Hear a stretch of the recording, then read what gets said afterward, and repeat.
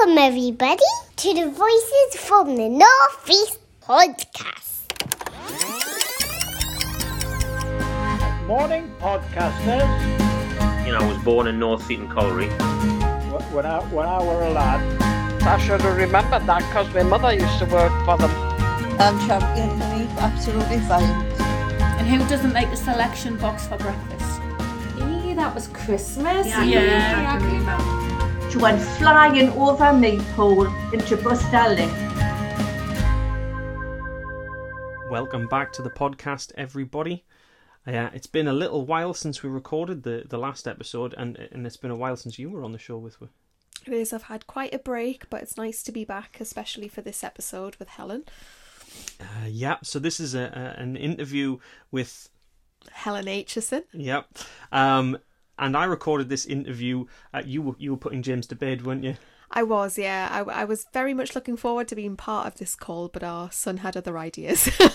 Yeah. I think we'd been too cocky in saying he's finally starting to go to sleep in a good time. I'm blaming Paul. I think you jinxed it in even saying that out loud. Probably did. But no, you were full of very fantastic things. After speaking to Helen, you came away and said you were going to be really sorry to have missed that. Yeah. So this is Helen Aitchison, and Helen is a Northeast-based author, and I recorded this interview over the phone with Helen a little while ago now, actually, because Helen has a new book out, and the book is called Veterans' Voices, Stories of Conflict, Courage and Camaraderie. To make sure my teeth were in for camaraderie there. And it's all about, it's real stories of real veterans, all from the Northeast, and it talks about their experiences in and after various conflicts.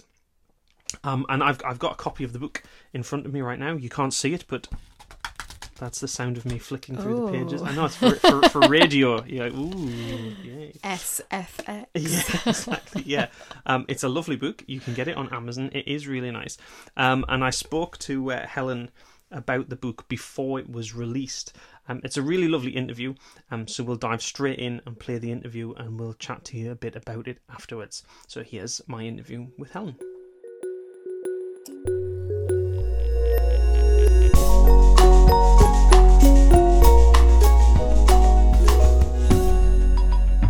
I guess the important thing for me that I always say to people, because I think a lot of my kind of way is to try and inspire people, and I never wanted to write. I never wrote when I was younger. For 20 years, I worked in health and social care here in the Northeast. So I started off working in refuges with women who had experienced domestic abuse. And then I went to do social work, and I studied social work. I did social work for a bit. And then I went back into the kind of charity sector, again with sort of victims, high-risk victims of domestic abuse as an IDFA. And then for the last 15 years, I worked for a national charity around homelessness. So by the time I kind of left that job, it just last month, well, at the end of August, I basically was an area manager, and I overseen projects from Berwick down to Middlesbrough, kind of managing projects around homeless, complex needs people, people fleeing domestic abuse and exploitation, and young people leaving care. But during the 15 years working there, I had a really wide portfolio of different types of services, supporting people with really complex needs and just social issues, marginalised groups. And that's always what I've done.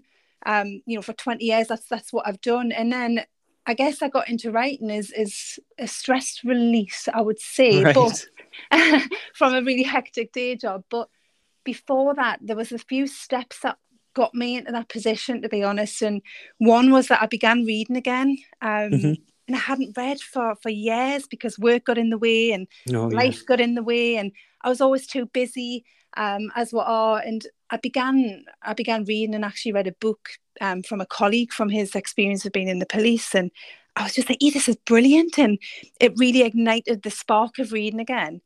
So I started devouring books, and I was reading kind of 50, 60, 70 a year and just really enjoying them.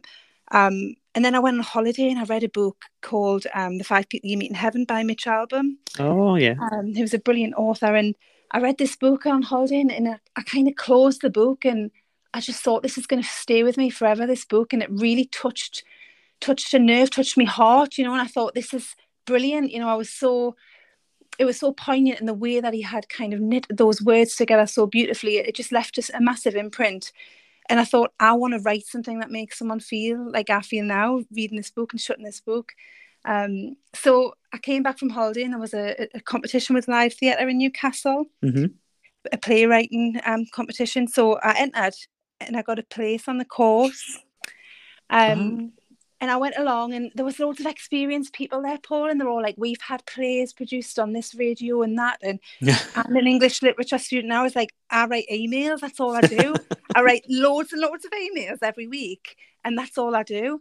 But the people were brilliant and I learnt loads. And it was all these little things coming together. And I thought, actually, I'm going to try. So I began writing. I was writing poetry and short stories and just experimenting with genre. And I started sending things off and they were getting published. I thought, there can't be that crap, you know, there's got to be something in here. So I can't be that rubbish.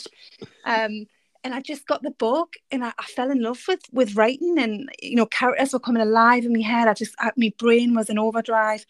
And I started writing The Dinner Club in November 2019.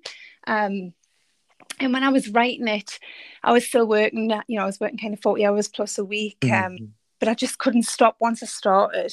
And one of the characters was based on my grandma, Florence. And my grandma died suddenly on Christmas Day that year. So I was writing through my grief and it became really cathartic for me to write. At the same time, it was breaking my heart. I would look at a little picture of as I was writing and I just felt I had to finish this book. So I finished it. And then I thought, what do I do with it? You know, I had no experience. I knew vaguely options about getting things published, and I thought, well, I'll just try. So I sent it off to a few competitions. I didn't get anywhere. And then I thought, right, I'm going to send it off to some publishing houses, some traditional publishers. And I sent it to 3 and I got offers for 2. Oh, wow. So I was like, oh, you know, so it was just a whole new world. I was totally naive. But I found the right publisher for me, Cahill Davis Publishing, who were brilliant.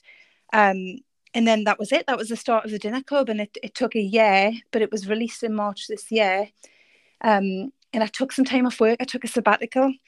And it was for the first time I've never been off in my life. So it was the first time in 15 years at the organisation that I took some time off. And it was all for the launch and just kind of, you know, doing the marketing and working with a publisher. And I just thought, I don't want to go back. I was like, wow, I don't want to go back, you know. And I kind of, there was a lot of my job that I loved, but there was a lot that was really stressful. And I just thought, this is like a new opportunity. And I knew I wouldn't be able to continue writing, working in that field because it was very emotionally draining and very physically demanding and, you know, unpredictable. So I thought, what can I do? And I wanted to combine my kind of newfound love of writing with me real passion for social injustice and working with marginalised groups. So I set up a community interest company and I worked with the Business Factory in North Tyneside and registered my company Right on the Tyne. So basically Right on the Tyne is non-profit, it's got charitable aims, but it means that I can work with community groups and teach creative writing and creative expression to community groups in their safe place. Right. You know, rather than having to go to maybe college or university, it's about taking services to the community and working with people who are marginalised or have got complex needs or are in recovery, who have got a voice and, you know, want to tell the story. And I believe we all have a voice, and I believe we should all, you know, talk that voice and share a narrative. But alongside that, Paul, it means that I can also kind of do private work for people. So it's about being inclusive and being available for everyone. So within Right on the Tyne, I deliver creative writing. I'm a trained adult tutor. So I'm combining all my sort of skills in delivering a range of creative writing courses to the community across the North East. And on top of that, I do commissioned work, so commissioned pieces about getting community groups' voices documented and published, and just really letting people express themselves. You know, it's kind of therapy, but also about people. There's so many stories in the North East. You know, there's there's a rich narrative, and people people think that no one wants to hear the stories, and people absolutely do. Yes, no, I agree. I've just been teaching. We've just started a podcast club after school for kids at school, and I had this exact conversation with children today, where one of them said, "Oh, well, I mean, I haven't got much to say though." And I said, I can tell you now, I said to this little lad, Jacob, I says, every single person I have spoken to on our podcast starts out with that exact sentence.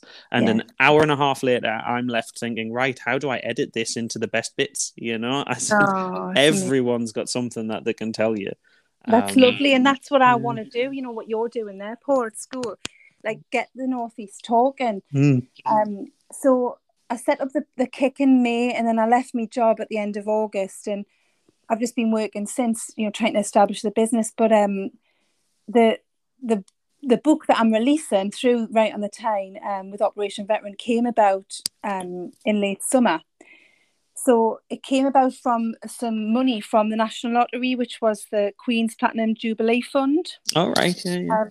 So Operation Veteran, who are brilliant, they're also a community interest company based in North Shields, and they work with veterans across the kind of Northeast. And all the services are free. They have support for veterans and the families. They have a range of activities, and it's run by a veteran. The director's a veteran, so it's brilliant. And they got in touch through the Business Factory and through this grant about doing something for like creative writing. Right. So when I read the spec, I was like, oh, this sounds brilliant. You know, people's stories. I've worked with veterans in the past. My dad's a veteran, so I was kind of interested. I already had an established interest. And when I met them, I was just like, this is going to be amazing. I was like, but we have to do something big. You know, I was like, I don't just want to do something and publish something that's just, you know, bound, you know, with a machine at work and it's kind of just printed off on A4 paper. I want to do something big. And it kind of just grew and grew, which was brilliant. But the veterans, they're all kind of saying, well, no one wants to hear my story, pet, you know. And I'm just like, they absolutely do. Like, you're a local hero, you're a legend, you know. So they're just brilliant. So basically, Paul, it's a book of 22 stories of local heroes. And the age between 31 and 94. Wow. And it's over 70 years of conflict. So we're talking about references to the Second World War, the aftermath of the Second World War, Malaya and Borneo conflict, Aden, Northern Ireland, the Falklands, Afghan, Iraq and Syria. You know, it's so it's so varied. We've got women in there, you know, we've got men in there, we've got some older people, some younger people, and different voices, really kind of eclectic voices. But they're all about conflict, courage and camaraderie. And the stories, when I was listening to them and kind of documenting the stories of the veterans, there's so much more than the themes of kind of bravery and loyalty, resilience and friendship. There's threads, and readers will hear and be immersed in threads of love and of hope and of the determination of human spirit. And the stories are they're just so inspiring. You know, for me as a writer, it was really emotional. It's been a really emotional. It's been one of the best things I've done in my whole career, to be honest. But it's been such an emotional journey.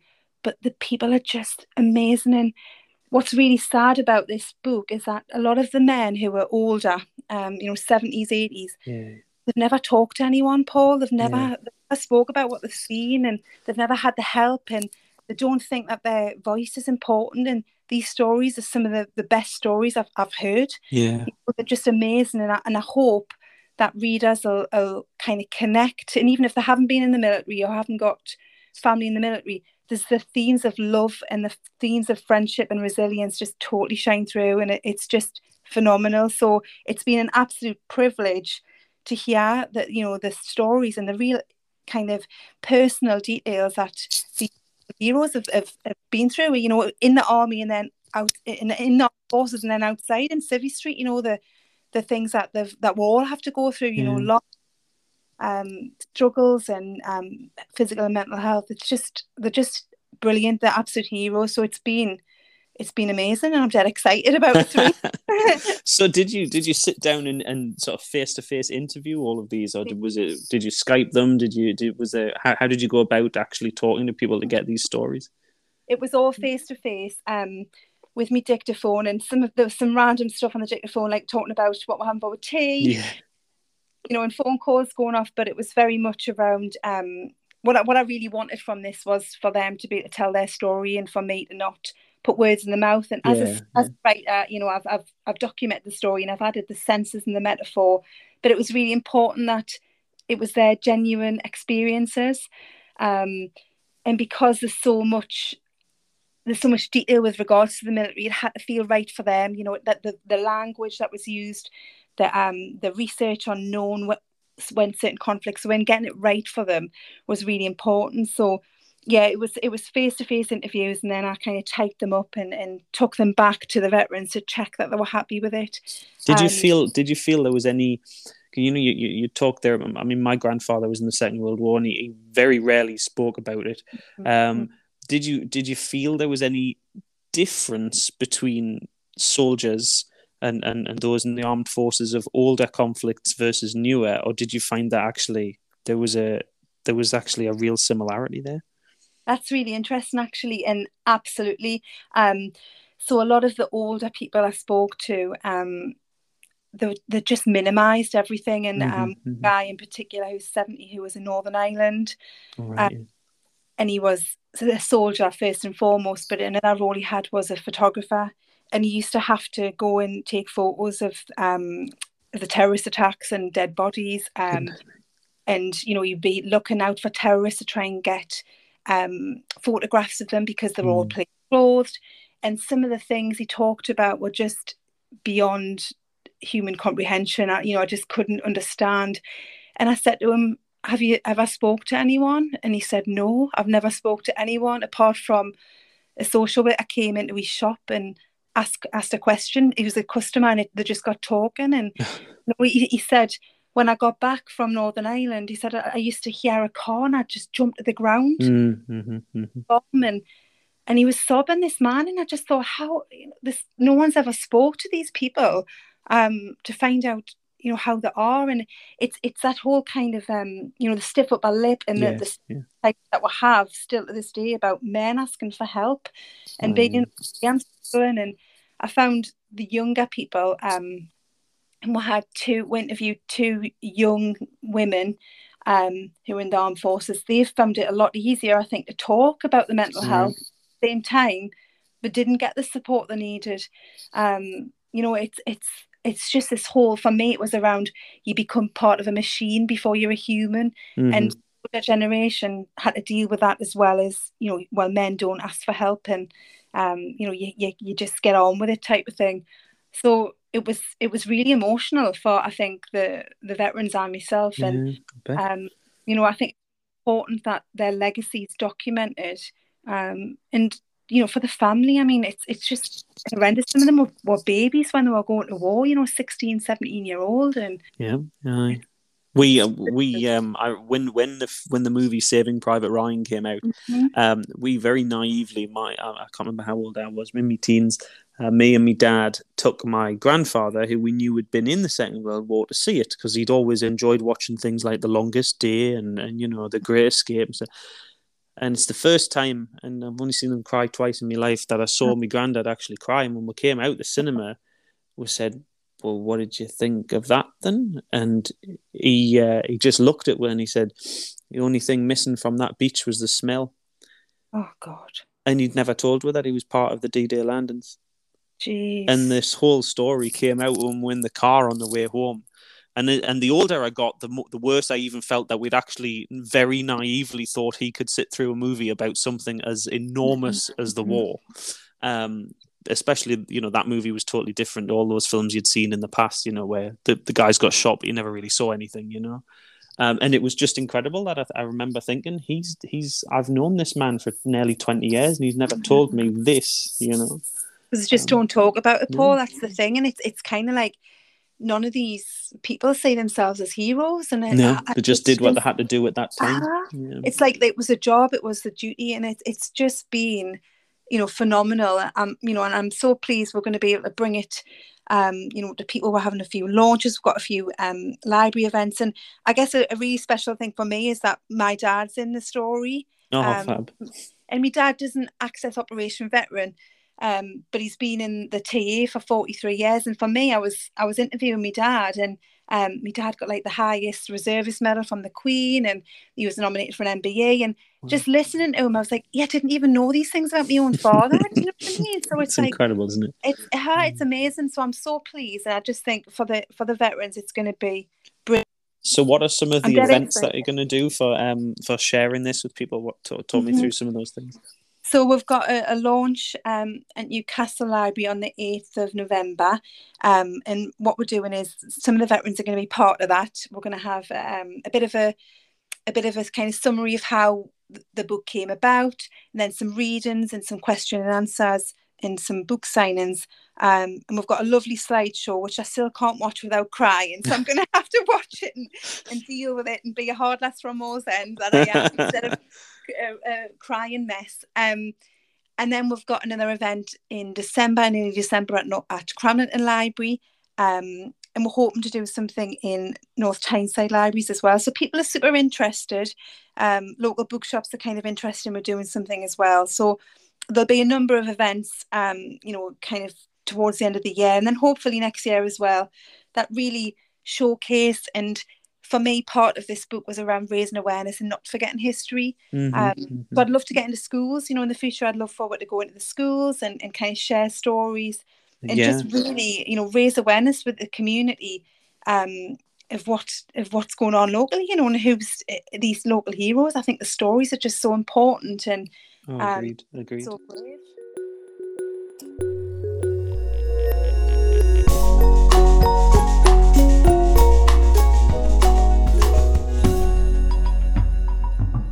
Well, I hope, as Justine pointed out before the interview, that you've picked up on the energy of Helen. Honestly, I came away from that interview feeling like I had sat through a workshop with a motivational speaker.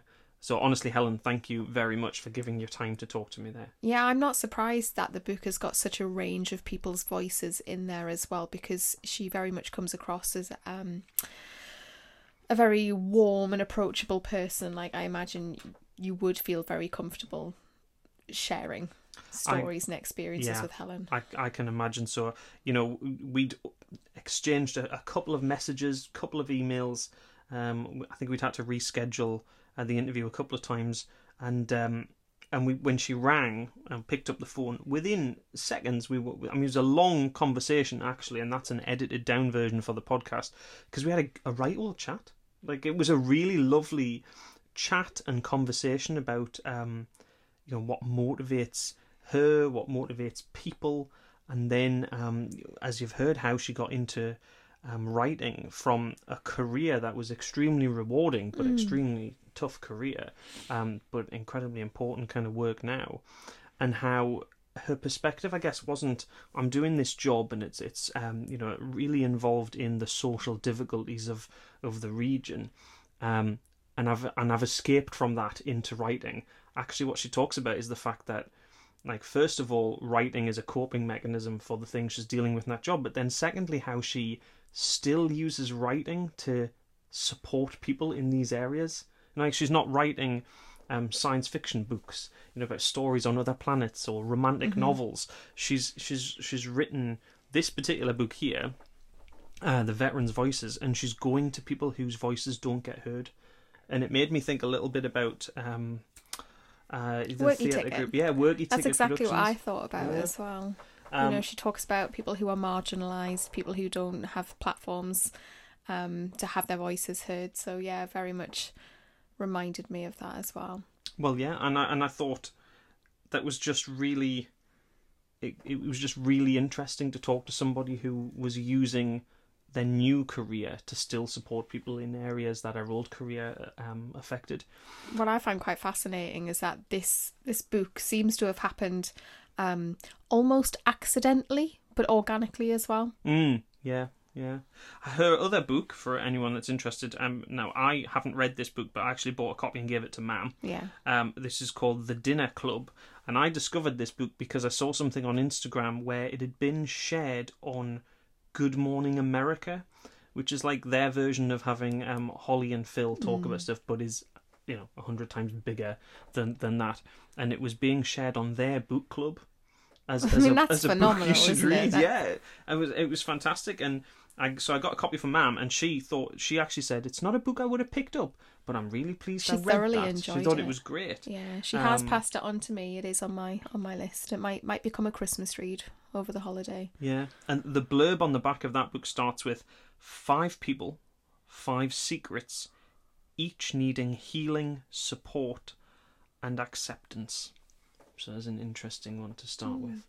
But yeah, I just wanted to kind of give Helen the opportunity to share that with listeners, because our stories are all from the Northeast and about the Northeast, and obviously particularly at this time, we've just been at the remembrance ceremony at the weekend, and watching our son march in there. Yeah, and we great. came away from the Remembrance Parade having a conversation with your mum and dad, and I guess it was building on a conversation you and I had about, the people that you see turning up for those services now, and the people that you see wearing the poppies, and actually we've got the very final, I guess, people of a generation. Our connection with the wars that, so we say, inspired those ceremonies is disappearing. We're down to the last few people. I mean, we were watching our son march, and there was all sorts of Cubs, Beavers, Scouts, Sea Cadets, Army Cadets, and I suddenly realised that march down the main street is completely different to when I was younger, and there were older men, guys in their 60s and 70s, my grandfather and all his friends marching. There's more young people marching now than there were back then, because the generation that fought through the Second World War in particular, which is my connection there, they're not here anymore. Conflicts, however, haven't ended, and Exactly. There's some wonderful things in this book about that. Go on, what were you going to say? Yeah, no, that's exactly what I was going to say. That it was funny that we were having that conversation. Yeah, actually, I don't know. People do tend to fall into the habit of talking about older veterans, particularly World War II veterans. But like you say, conflict still happens. Veterans' voices. There are people in that book in my age, if not like younger than me as well. I picked I haven't read the whole book yet, but I started reading it in my lunch break the other day. Literally, it had come through the post on one night, and I took it into work the next morning. And there's a one in here, a few chapters in, and this is Andrew Newman. He's 38 years old, so he's younger than me, and he served tours in Northern Ireland, Iraq, and Afghanistan. And it's incredible the work he does as well, supporting veterans after having left the service himself. But one of the things he says at the beginning that I wrote here was, I wasn't looking to be a career soldier, I wanted a purpose. And this is a guy who had real difficulties at school. I think he goes on to talking about he was dyslexic in school, and it wasn't something that was recognised in the 1980s, and I can attest to that, because I'm dyslexic, and no, the closest I ever got was a pretty forward-thinking English teacher who, I think she'd read something about it being a word blindness, is what it was then, and that made his academic life very, very difficult and very isolating. So when he came out, he went into the armed services. And I just thought that quote, that he wasn't looking for a career, he wanted a purpose, is really interesting. And, there's some fantastic stories in here. Well, there are lots of different motivations covered for why people have ended up in the services. Yeah, I mean, there's and chapters. I mean, if I just read you the chapter headings: The Scars of War, A New Start, Direction. That was Andy's title for his section. Lifelong Honour, Determination of the Human Spirit, Second World War is Declared, Perfect Palm Reading Prediction. Oh, I'm going to have to flick to that one. That could be interesting. Man Up stood out to me. Yeah. Boys Become Men, Forces Family Life. And again, links straight back in my head there immediately to Magnolia Walls. So it's really interesting, and I'm really pleased that, the variety of what we get to do on the podcast means we can talk to somebody like Helen, who hopefully we can talk to again and be involved in any project she has in the future. So, but I think because of those conversations we were happening, a book like Veterans' Voices, Helen's work and the people that she talks to is all the more relevant and important, because you do need that reminder that, you know, when we think about veterans, we're not talking about men in the 90s. We're talking about 38-year-olds, men and women in late teens, in their 20s, in their 30s, who've got families, who've got friends, who, you know, perhaps planned very different lives, different outcomes, and it's happening now. It's happening today. Yeah, and I'm a teacher. My form class is sixth form, and I thought actually I'm gonna go through this book as I get through it, and I think there's a few bits of this that I'm going to try and share with the students in the morning when I have my 15 to 20 minutes with them to talk about anything I want, and I think there's stories in here that I want to share with them. I thought we'd just wrap up with, I'll read the bit off the back for anybody listening. So the book is Veterans' Voices, Stories of Conflict, Courage and Camaraderie. You can get it on Amazon. So here's from the back. It says, Veterans' Voices tells the stories of 22 members of the British Armed Forces serving across 7 decades of conflict. The journey of each veteran demonstrates a unique account of life as a service person with shared experiences of friendship, family, respect and honour. In partnership with Operation Veteran, North East England, read and connect with our heroes' voices through their stories of conflict, courage and camaraderie. So if you want to pick up a copy of that, it's on Amazon now, and I honestly think it's the kind of book you should have a read of, especially at this time of year, but just generally to understand another group of people that are marginalised and quite hidden from, we're really. Thank you very much for listening. Take care of yourselves, and we will be back soon. Bye for now.